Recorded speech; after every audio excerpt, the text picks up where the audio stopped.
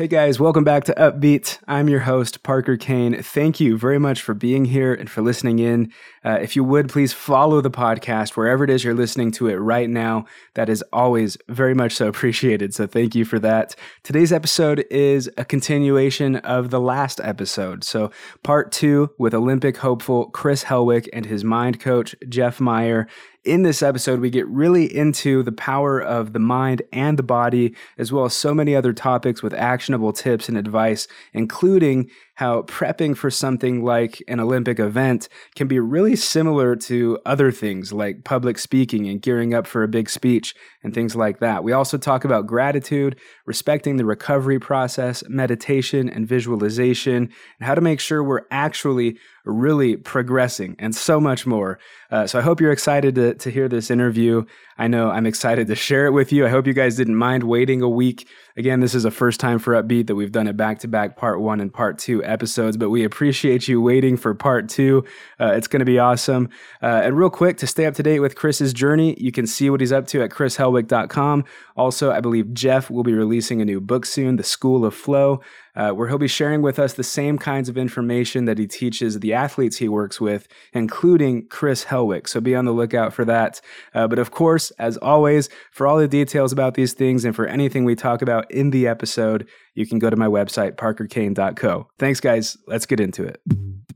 Because we're usually in this high beta wave. That's where most of our society lives their life, is in this high beta where it's stressed. They got so many things going on. But if you can slow her down just a little bit and get in that alpha brainwave, that's where like the magic happens. That's where flow state, that total absorption where time disappears, that liquid coordination, all that stuff happens. And that's where all that greatness happens. Because, Chris has got the tools. I mean, he's a phenomenal, athlete, but he now is really prepared. Chris, and I don't mean to take your job, Parker, sorry. No, you're good. But how different are you now than when you were chasing the Olympics in 2012? I'm significantly different. I mean, I call myself a born again athlete. I felt like I died and started an entire new life, honestly. Which is why you say that period after you retired and then decided to come back was a transformation period. It was because you transformed into this, I guess, new. And you mentioned earlier too that you had a speaker sheet. So I'm assuming you're planning on speaking a little bit as well. I have, I speak every so often. I mean, it's not like a standard tour schedule, anything like that, but I'm more than willing to speak, and I do it pretty often, just to groups and clubs and schools in the area. Okay, sweet. So the reason I ask is because I think Jeff does the speaking, I do the speaking, you do the speaking. I'm sure a bunch of the listeners are trying to tap into that space too, or have similar kinds of things they're working on. So if we want to get in the zone before, say, we get on stage to go deliver a presentation, if we want to reach that flow state, if we want to tap into this, Jeff saying slow her down and kind of center yourself. And Chris was saying earlier, like you can visualize something and then realize it and make it a reality. So what are some things you could do to, I guess, mentally prep to get on that stage and deliver like a super powerful presentation? I think about it. So I'm a novice when it comes to speaking. I'm an experienced professional in the world of track and field, but I'm just figuring out how to speak well. But I think, it's not going to be some revelation or anything, but I think preparation is just so huge. It's like, winging it is probably not what you want to go for. That's the Olympic athlete right there. You can't wing it. Yeah, don't want to. See, that's totally backwards from beatboxing, because my best beatboxing is when I freestyle. Yeah, really. No, that's interesting. That is. But I think, knowing what emotions need to go with what segments of your speech, and like practicing feeling that way when it comes to that section of your speech. Speeches should be dynamic. You're telling stories, you're building things up, and then you're lowering things down. You want to take your audience on a journey, essentially. So you've got to be emotionally dynamic. I think that's a big thing. And so just kind of tying in what we've been saying, like, you not only rehearse the words you're going to say, but you rehearse how you're going to feel and the conviction that you're going to bring to those words. One thing that I would say, and I've done, I've been in front of some pretty big audiences, but I think what really changed it for me now, Parker, because of church aspect, we've been speaking for a long time in front of people. I remember when I was like 7 or 8 years old, getting up in front of people and speaking. So it hasn't really, some people they'd rather at a funeral, they'd rather be in the coffin than give the speech. It's that kind of thing.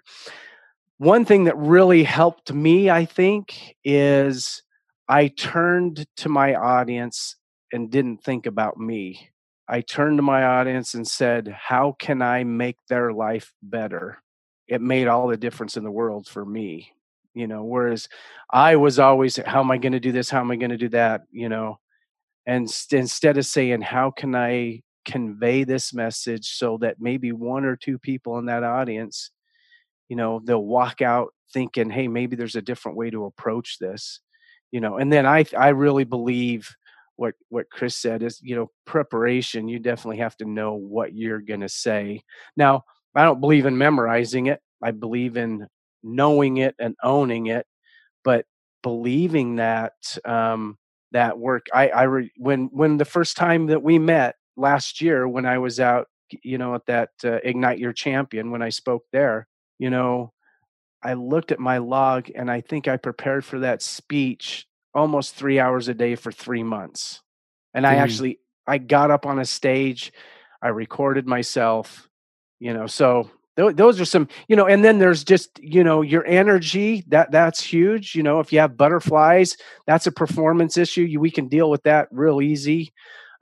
Chris knows all about that. When he's, the Olympic trial, you might have a little, bit of butterflies, and those, I tell every athlete that I work with, those are great. I'd be worried if you didn't have them, because that can feed your energy. You just got to get them and fly them in formation, and get to that. But I really think that if we learn to really develop this alpha state in our society, we do not sit still. If we could just sit still and calm, and when you feel that confidence wash over you, you feel stronger, you feel more prepared. It's just a gift. A gift is to be able to have people sit still and no distractions. When I first started doing this, I would take my athletes and I'd put them in my office and have them meditate. And I'm thinking, I'm working with a lot of college kids at that time. And I thought, this is job suicide. This is going to kill me. I'm locking kids in a dark room I take their phone, and they're going to go, it's like, I'm done with you. It's crazy how that was one of the parts of, in this framework, this framework that I teach, that's one thing that they started to really love. And Chris can talk about, his experiences of just sitting still and just quiet around. Yeah, that'd be awesome if we could. I was going to ask Chris too, like, as far as preparation goes for your events, is there kind of a process to, well, that's kind of a dumb question, probably. There is probably definitely a process. What is the process that you go through to, I guess, approach the track or approach whatever it is you're going to do and mentally kind of prep for that? You're talking about like on a day-to-day basis or in competition? Let's do both. Like, yeah, if you're gearing up to practice or if it is the Olympic trial, like what you would do to rope in those butterflies and turn it into good energy that's going to excel you forward. One of the most important things that I would say that guides me day to day is daily when I show up to the track, checking in with my body to see how it's feeling. So here's just a direct contrast to how I used to approach things. I would show up to practice and I would say, okay, body, here's what's going to happen. you're going to do these things, you're going to run these intervals, and then we're going to lift these weights, and then you can take a rest. And I was like this circus master, like, whipping the tigers around or something. Terminator. But now, especially after that experience I had where I had this like conversation with the mysterious intelligence in my body, I go to the track and I'm like, hey man, how you doing? How are you feeling today? What can we do together today? And that is so important because it allows me to figure out how to progress in the most productive way possible. If I put my body through something it's not ready to do, it is going to hurt me more in the long run. I'm going to get injured, or I'm going to have to sit out 2 days to recover from it. But if I say, hey, what are you ready for today? What can we do together today? We can find out just what is the line of appropriateness. And that's really how you make gains over the long term. It's just doing kind of a manageable amount each day. As we were talking about, meditation is a daily habit of mine. I do it every morning, not for very long, 10 to 20 minutes is my session, but I do it every single day. It's usually followed by some sort of visualization. So I think frequency of meditation is also a super important aspect of being ready. In terms of getting ready for a big day, like a competition, to me, it's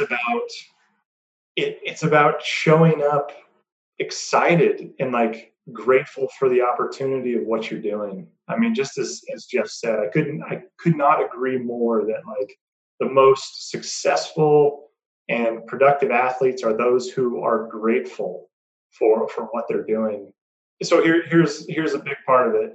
Having people around me who like keep me focused and centered on the things that I really believe and espouse in those moments when it's so easy to get your focus and attention drawn away to external successes and external events. It's like when I have my inner circle, my group of people who support me, coach me, train me, got to have those people near so that I'm constantly reminded of where to have my mind. I love that. So when you go to Tokyo, is Jeff going with you? You're darn right I am. Be front and center. I'm excited about that. I'm trying to decide if I'm going to bring my wife or not. She's. I promise she's coming. All right, we'll save her seat. That's awesome. I think there's so much in everything we're talking about that is just applicable to anyone and anything that they're pursuing. But it is cool to see it on such an extreme level of athletics, and to see how it really does take a physical element, but also just a mental and an understanding and a grateful element. You also kind of alluded to longer recoveries, like if you go too hard, that kind of a thing. One thing that kind of popped in my head is probably when you were a younger athlete. I say this because I interviewed months ago a professional BMX biker who said that the hardest thing for him was just taking a break. It was just stopping because he didn't want to recover. He just wanted to keep pushing. So I'm assuming that's similar to how you used to feel. And I would say now there's probably like an element of respecting the recovery process and maybe some more mental game there too. Yeah, you're 100%. That's really well articulated. It is respecting the recovery process. It's understanding that the recovery process is the other side of the coin. You've got training and you've got recovery. One of the smartest things somebody has said to me in the last couple of years is your training is only as good as your adaptation. And so if you don't allow your body to adapt to your training, because training is ultimately breaking you down. In the short term, you're breaking down from your training. And when you leave the track, you're not as good as when you showed up, so you've got to recover. And, the stress is good because it guides our body in growing and becoming stronger. But yes, getting away from myself but the recovery is something that I respect greatly, and I see something happening when I'm still. I guess that's a good way to put it, is that I don't, when I'm resting, when I'm still, I'm recovering, I don't think I'm losing anything. I understand that I'm in the process of gaining. And that's a great way to it's one of the best ways to say it, is that it's the program. It's part of the program, right? So I've hooked Chris up. I have some software it calculates your heart rate variability. It's HRV, and so you can look at that heart rate variability, and if you were to look at it in the morning time, it gives you a good idea of how your body's going to react to where you're going to go workout wise. And so, and that's one of the things in this framework that I teach athletes, is that heart rate variability can give you a lot of information. Some days it's like, okay, man, everything looks good, go out and really push yourself. And other days can be like, you need to just be stretching, and taking your time that way. And what Chris said was just so right. It's the other side of the coin. It is the growth, right? If you don't have any recovery, you're just breaking down all the time. And if you do it in a mindful way, where you're bringing your mind and your heart, that coherence, there's science behind this that shows that you will recover faster if you're in that coherent state, showing gratitude, things like that. I was in front of a 6'6", 325-pound lineman the other day, and I said, today we're going to talk about gratitude and forgiveness. And he looked at me like, I want to get better, dude, And then I started showing him some of the science, what it does for your body if you were to do this. And then he got on board. He's like, oh, I understand now. And just like Chris, the gratitude, man, if you wake up in the morning and you're so full of gratitude that you get to go chase this dream that Chris is chasing, there's not a lot of people that have the talent and that have the time to be able to do that. And so that gratitude, and I think he's a grateful athlete. Awesome. Well, and I loved too what Chris said about having an inner circle of people there to support you, because it's hard to be grateful all the time when every phone call you have is with someone who's being kind of a Debbie Downer. You've got to kind of surround yourself around people and communicate with people who are going to build you up and support those good attributes. Definitely. Absolutely. Sweet. Well, I just had 2 more questions I really wanted to at least check the box on before I let you go, before we get into the upbeat seats.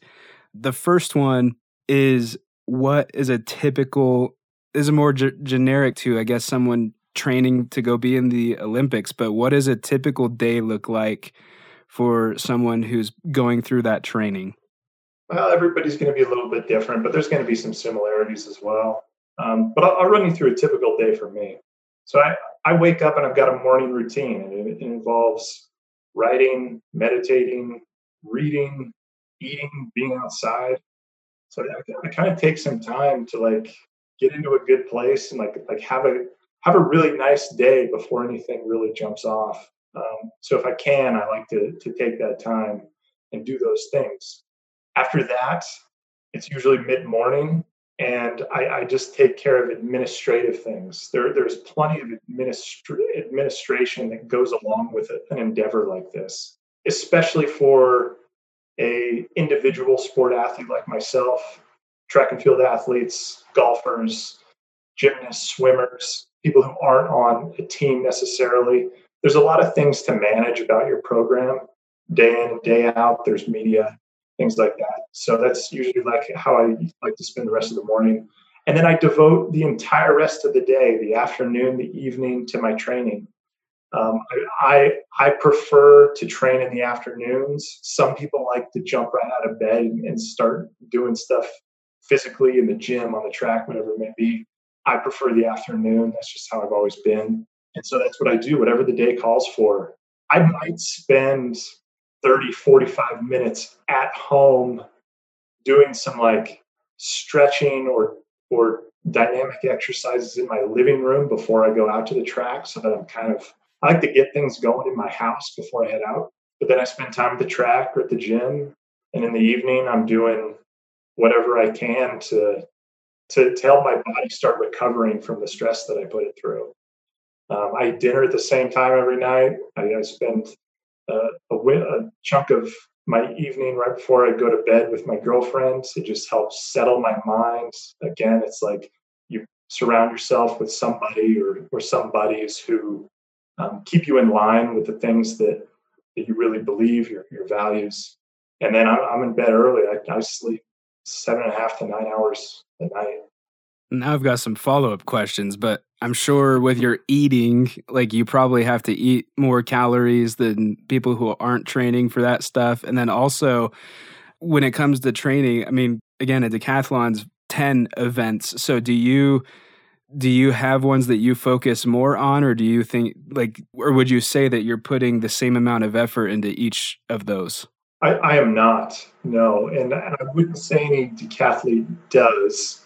For one, the decathlon is generally a speed and power event, so that you want to train your speed and power more than, say, your endurance. The 1500, it sucks to suck at it for sure, so you don't want to do that.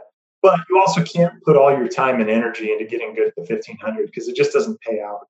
So for one, I'm just saying, training, the amount of time and energy you put into each event does vary a lot. But here's how I look at it. To be a good decathlete, you've got to be an exceptional athlete. I mean, it's the test. It's known as the test of the world's greatest athlete. And so you have to be athletic. I like to approach decathlon training in the sense that I am training my athleticism, and I'm using the decathlon events to make me a better athlete. They are, puzzles, riddles in themselves that help me develop my skill of being an athlete. So I really look at it like that. And when you do that, you can train for many events at one time. If you work on getting faster, let's say, you're just more power and more top end speed, you're affecting 6 or 7 of the events right there. So we don't look at it as much about, okay, how am I going to break this up into 10 chunks? It's more like, what are the attributes of athleticism that I need to be the best decathlete I can be? And then we train those attributes. Got it. Well, that's awesome. It's good stuff to know. I'm sure the listeners are going to appreciate it. I appreciate it. The other question I had that I really just wanted to get checked was, how do you overcome the temptation to other decisions that wouldn't be helpful? So if you're tempted to sleep in, if you're tempted to eat something you shouldn't be eating, if you're tempted with those everyday challenges, how do you just whoosh them away and do the things you're supposed to do? Yeah, good question. Well, for one, I'm always encouraging myself to sleep in rather than get up. It's just so critical. It really is. Yeah. But so it's a tough question. It really is. There is no easy answer. But I'll tell you this: the way to overcome temptation and things like that, eating the wrong thing, drinking the wrong thing. As an athlete, these are really detrimental. We're staying out too late. That's really detrimental. The way to do it is to be doing something that's more fun than that. So maybe the payout isn't as immediate, the gratification isn't as immediate, but do you have a story in your mind about what you're doing that's more fun, that's more exciting than staying out late and having a couple beers? Or indulging in the chocolate cake or whatever it may be. It's really it's about having more fun in the other space. That's one thing that what he said that I listened to an interview the other day with a professional basketball player that's 38, 39 years old, still playing. And the interviewer said, "It must be great to be you because you can just do anything." And he looked at that guy. I thought there was going to be lasers thrown through his eyes. And he's like, "What are you talking about?" He goes, my life is just the opposite of that. He goes, I have such a huge list of the things that I cannot do because I want to be great, because I'm this age. So it's not about anymore what I can do. It's all about I can't go out and party like like the young kids do. I can't drink beer like the young kids do. There's a lot. My whole list of things that I can't do is 10 times bigger than the ones that I can, because everybody thinks he's just so gifted, right? He can just do everything. And just like Chris, there you find out what your list is, and then you start really living within those boundaries, And then one thing that, kind of for me spurred a thought was, he kind of said, I think one of the things that is making it fun or maybe more gratifying than that piece of cake, And so this basketball player he goes, I like to win championships. That's his fun. That's what he loves to do. And so having that beer, doing this or doing that is not as important as him being able to compete at such a high level. And I just love that, because I think a ton of athletes that are gifted, and that's who I work with, a lot of really elite athletes, and they just think, a lot of them think they can just go out and do, eat their fried chicken, do whatever, and they can still perform the next day. And when you're younger, you probably can, but I keep telling them, it's like, okay, just think how good you could be if you didn't do that. So that list is really important. This is an amazing episode. Do you guys have any other, I guess, things you'd like to share before we get into the upbeat seat? Hey, Chris, tell them what you eat. Well, I do eat a lot. It's true. I'll tell you this. I eat a very wide variety in my diet, but like my breakfast is always the same. I have 4 eggs, fried in butter, about a can of black beans, some vegetables, kimchi, a whole avocado, blueberries. Is there sauerkraut? I remember that. Either some kimchi or some sauerkraut, something fermented. Blueberries and tea. That's my breakfast every morning. It's about 1,500 calories. Dang. And how much calories, or how many calories do you need in a typical day then, I guess? Yeah, it's probably around 4,000. I don't know exactly. I don't keep track. I wrote a blog once about what I have for breakfast, so that's why I know the details of like the calories of my breakfast. But I think it's around 4,000, about twice as much as what the average person would eat in a day. Well, that's crazy. Well, thanks for opening up to us and sharing us all this amazing insight about what it takes. Both sides of the coin: the mental side, the physical side of being training to be in the Olympics. That's incredible. Are you cool if we move into the upbeat seat real quick? Yeah, absolutely. Upbeat seat. Chris, what makes you upbeat? Life is for fun, and that's all there is to it. Do you have any weird talents or useless skills? I wouldn't call it useless. I think it's useful, but it this day and age, it's not. It's more of a my skill is this. I'm incredible at building campfires. I love fire. I have ever since I was a little kid, and I just love going into the woods and making a fire, and I'm really, really good at it. Awesome. Love that. Who is your number one influence or inspiration? Oh, goodness. Number one influence or inspiration. I'm going to have to say Alan Watts.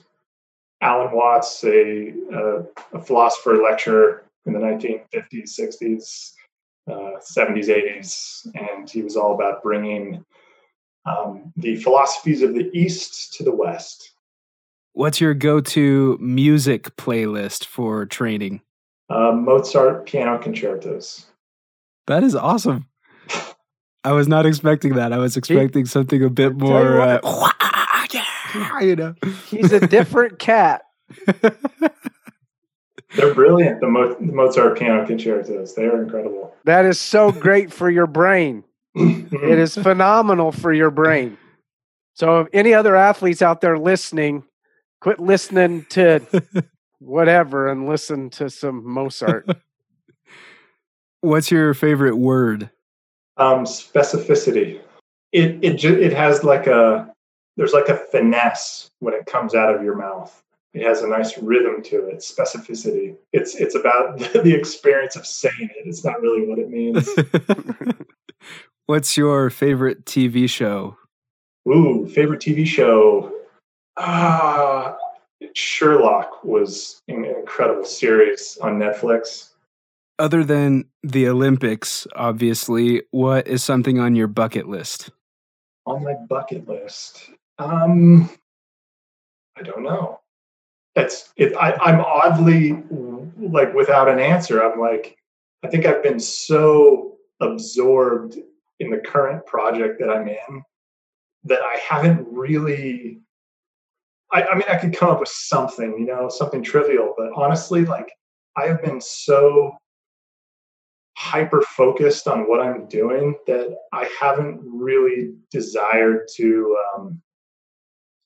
Go out. I didn't have another life goal, I guess. But I'll tell you this as I'm speaking, to contradict myself. I love climbing mountains, mountaineering. My bucket list would be to climb something. I don't have anything in particular, but when I'm done with my athletic career, I definitely want to get into some mountaineering. Free Solo. One of those amazing movies. Not for me, but yeah. It's not for a lot of people, I have a feeling. Another music question, but what does music mean to you and how has it played a role in your life? Even though I love the Mozart and classical music for me, for most of my life, has been about the lyrics and the message. And I'm as much into like underground hip hop as I am classical. And I think that music, especially like hip hop, is poetry to words. And so that poetic expression that comes through in that sort of music is and a lot of types of music has really been the most meaningful thing to me. Awesome. Favorite social media platform and where can people connect with you? Yeah, Instagram is my go-to. That's where that's what I have in mind when I create all my content, even though it goes everywhere else. So Instagram is a great place. My handle is What the Hellwick, separated by periods. You can probably just search Chris Hellwick Decathlon as well. But yeah, that's where you can find me, and on Facebook as well. Awesome. Well, I'm gonna send this out with a beatbox. I'll say put your name in it, and maybe Olympics 2021. Nice. Get